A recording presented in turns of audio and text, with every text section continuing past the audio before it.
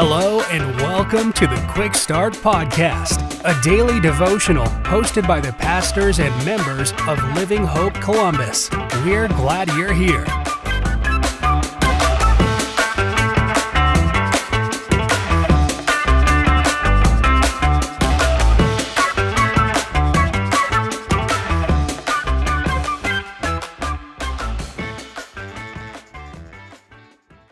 Another day and another episode of the Quick Start Podcast.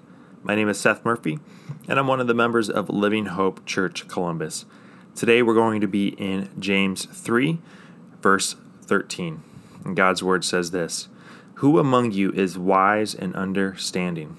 By his good conduct he should show that his works are done in the gentleness that comes from wisdom."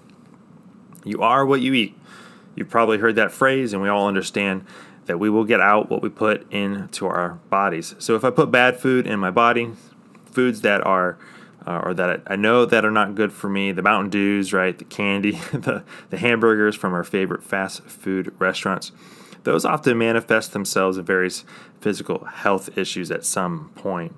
But contrary to that, if I focus on putting good food, right, the foods that are rich in nutrients, the vitamins and minerals that I know my body needs, then I can expect my body will be in better shape and most often will not experience many of those health issues. And honestly, this is really true of any system in life. What we put in, we get out. And here in James 3, we're reminded along those same lines that depending on the source, we should expect works, actions, or conduct that is consistent with what that source is. So James says later in chapter 3, verses 14 through 16, that if you have bitter envy and selfish ambition in your heart, don't boast and deny the truth, that such wisdom does not come down from above, but is earthly, unspiritual, and demonic. For where there is envy and selfish ambition, there is disorder in every evil practice. So if I'm taking in the wisdom of the world, I should expect actions that are consistent with this world.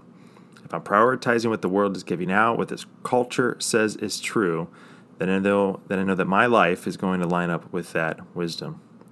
And in verse 17, James then contrasts the worldly wisdom with the wisdom that comes from above, right? That comes from God, that comes from His Word, and that it is first pure, then peace-loving. It's gentle, it's compliant, it's full of mercy and good fruits, unwavering, without pretense, and the fruit of righteousness is sown in peace by those who cultivate peace. What I put in, I get out.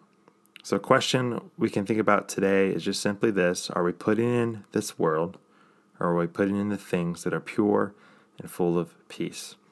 Hope that encourages you today. Have a great rest of the day.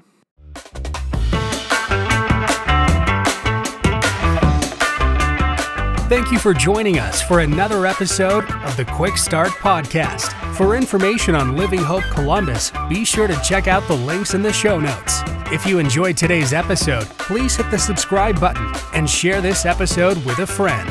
We look forward to you joining us next time.